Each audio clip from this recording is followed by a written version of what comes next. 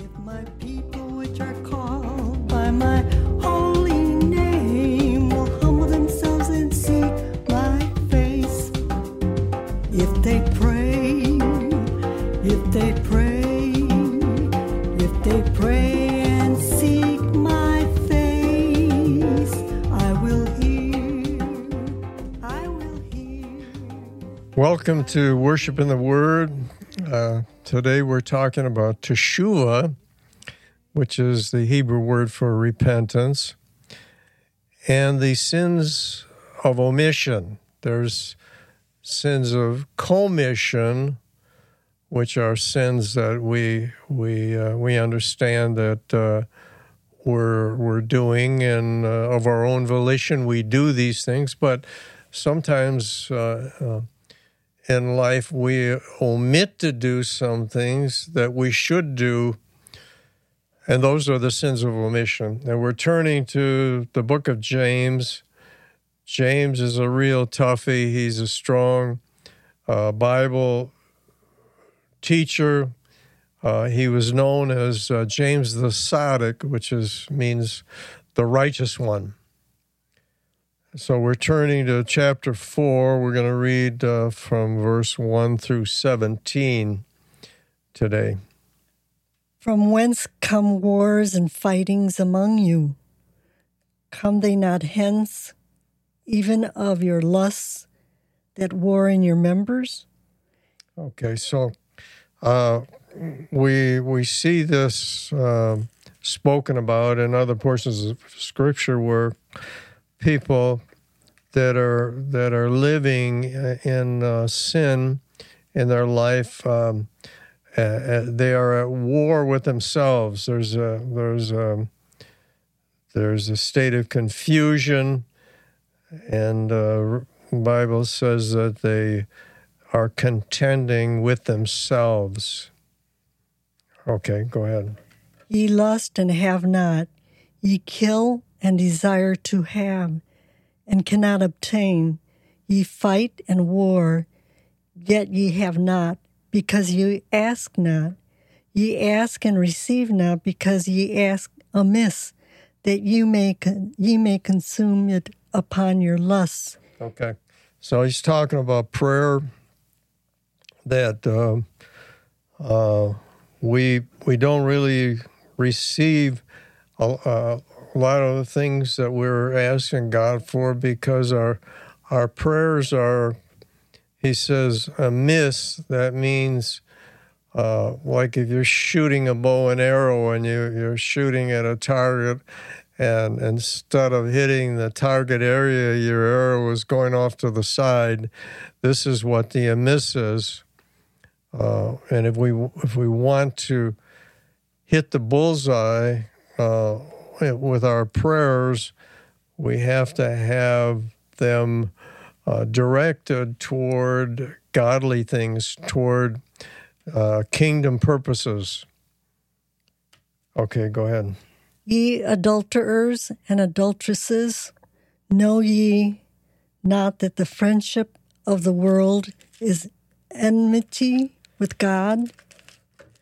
Whosoever therefore will be a friend of the world is the enemy of God. Okay.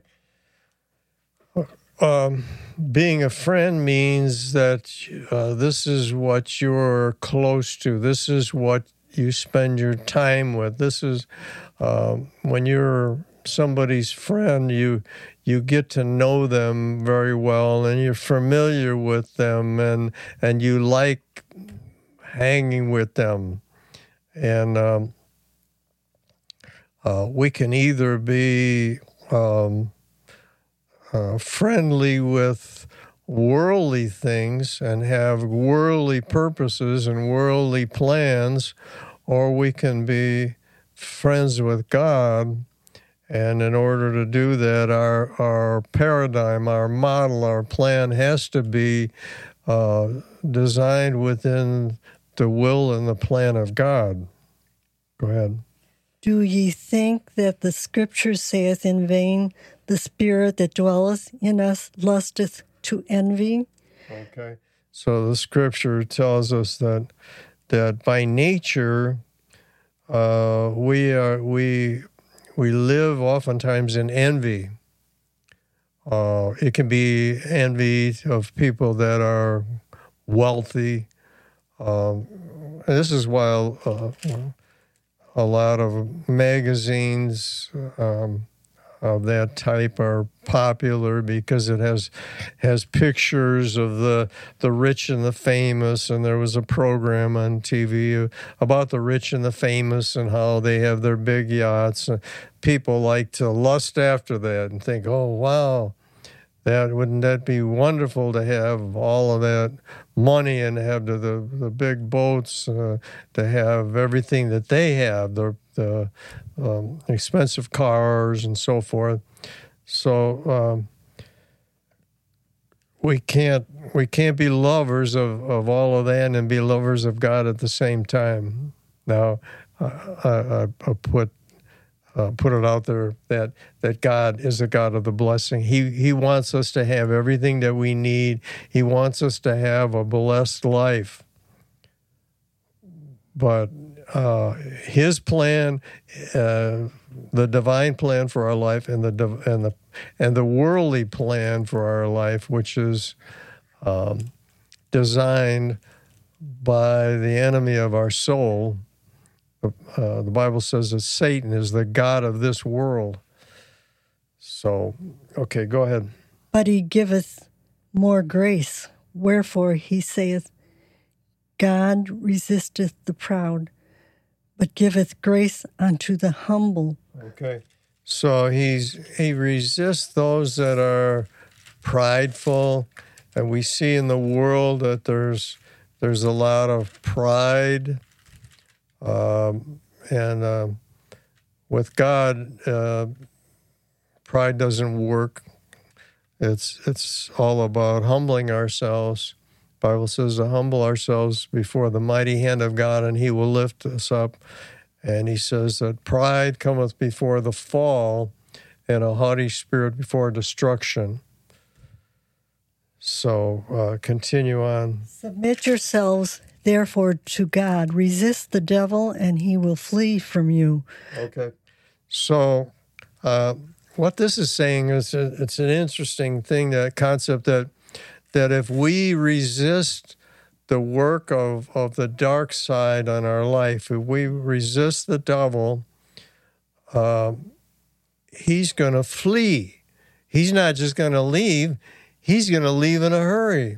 If our life is given over to God, and things, we sense that there's an attack by forces of the dark side on our family. It could take place in a lot of different ways. But if we're praying the prayer of faith in Jesus' name, and we command, Satan, be thou out of here,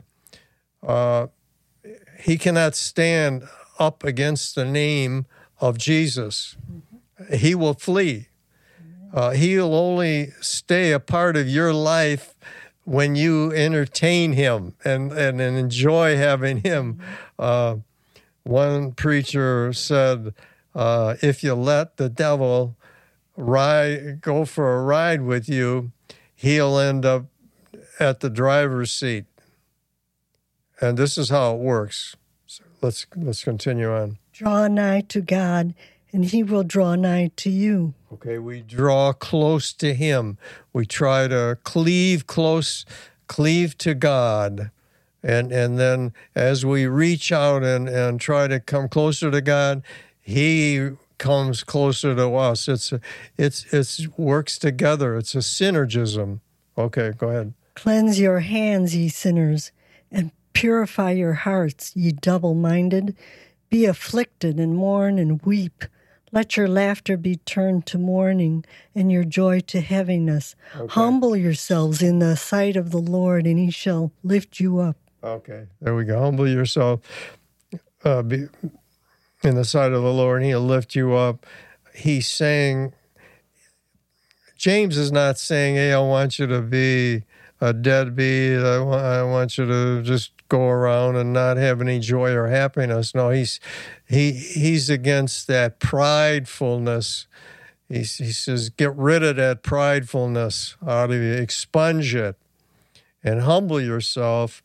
And when you do that, God is going to lift you up. You're going to have a greater joy than you could attain anywhere in the world. Go ahead. Speak not evil one of another, brethren. He that speaketh evil of his brother and judgeth his brother speaketh evil of the law, and judgeth the law. But if thou judgest the law, thou art not a doer of the law, but a judge.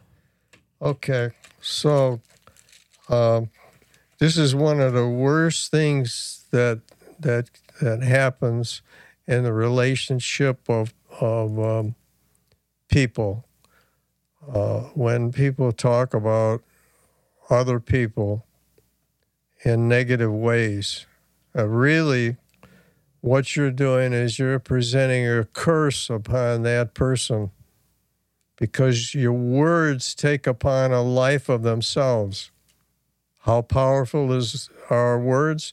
Jesus said, be care of each and every word that you speak, because out of the words that you speak, you are either going to be condemned or you're going to be exonerated. Exonerated means you're going to be set free. In other words, part of the judgment on Judgment Day, when we stand before Him and in His judge of faithfulness, it's going to be our faithfulness on the words that we spoke. If we speak bad about another person, it's like we're killing that person. You're saying that's crazy. Well, Jesus said, if we hate somebody, we're guilty of killing that person. And so we have to, because when we speak something, it creates a yoke, and it creates a bond of iniquity between you and that person. And part of teshuvah is correcting all of those yokes of iniquity between others. Jesus said, if you're going to lay a gift on the altar, go first to your brother and get things right with your brother or your sister, and then come back and give the gift. Well, the gift really is us. The gift is us. We're the gift that we're putting on the altar. When we give our life to God, we're putting our life out there on the altar. And He says, okay, I want to receive that life, but before I receive it, I want you to get squared away with all of those people that you bad-rapped, all those people that you spoke evil about. I want you to get that straightened around, because we can't have all that iniquity hanging out there. I'm going to purify you into a vessel of God. I hope this makes sense to you. It's what we say is very powerful, and especially as we move along in the kingdom of God, we have power to cast out. The Bible said that these signs shall follow them that believe. They will have power to cast out devils, and the power to lay hands on heal. So our power of speech becomes superhuman when we're involved in the kingdom of God. And I'm not preaching to a lot of people, but I'll say amen to myself because it's amen and amen. Go ahead. There is one lawgiver who is able to save and to destroy. Who art thou that judgest another? Go to now, ye that say, today or tomorrow we will go into such a city and continue there a year and buy and sell and get gain. Okay. So he's saying God is the lawgiver. He'll do the judging. If somebody really did something horrible to you, he's going to make the judgment against that person. Now, your job is in breaking that yoke of iniquity where somebody hurts you big time, is to forgive them. And in the Our Father prayer, he puts the tag on, if you want to be forgiven, you have to forgive. So it's not a option. It's something that we have to do. Go ahead. Whereas ye know not what shall be on the morrow, for what is your life? It is even a vapor that appeareth for a little time and then vanisheth away.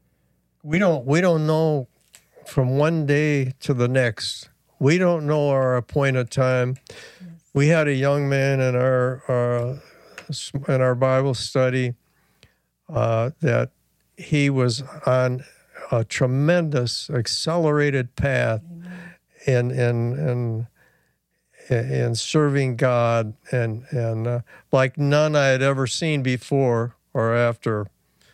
Everything that I would give to him from the Word, he incorporated in his life. He would come 15 or 20 minutes before Bible study, and he would write down questions. He just moved along. It was just phenomenal to see his growth. And then I got the news. I was out of town that he was making a delivery of a pizza somewhere. He was out on Route 80, and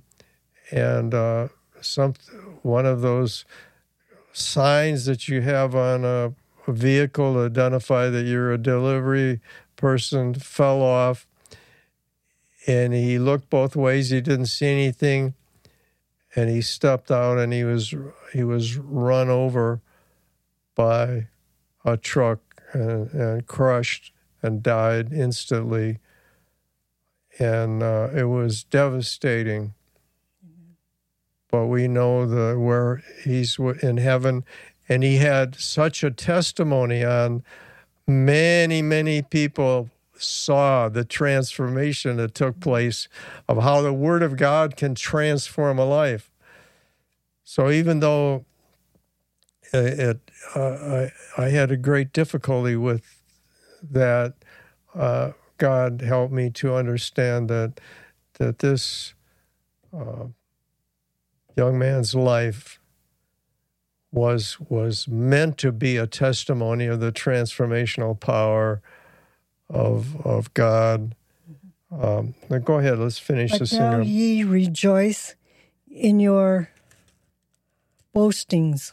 All such rejoicing is evil. Therefore, to him that knoweth to do good and doeth it not, to him it is sin. Okay, James is concluding here that if we know that something's wrong with us and we've done something and we need to apologize for it, we need to ask forgiveness about it, and we don't do that, that's a sin. That's a sin of omission. And if we omit to forgiving people that perhaps are seeking to make things right, that's a sin of omission. So we have to follow these things that are, and I know they're difficult. I know I had a certain thing that happened to me, and I had a hard time. I couldn't shake it. I'd wake up in the morning about it. It was something that happened within somebody of faith that damaged me. It damaged my family, and I couldn't. I had a hard time. I tried to forgive.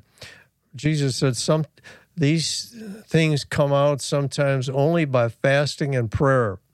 That means intense prayer, where we physically fast a meal, and we pray, and we seek God's help. And so I went into intensive prayer to overcome this thing that had yoked upon me. And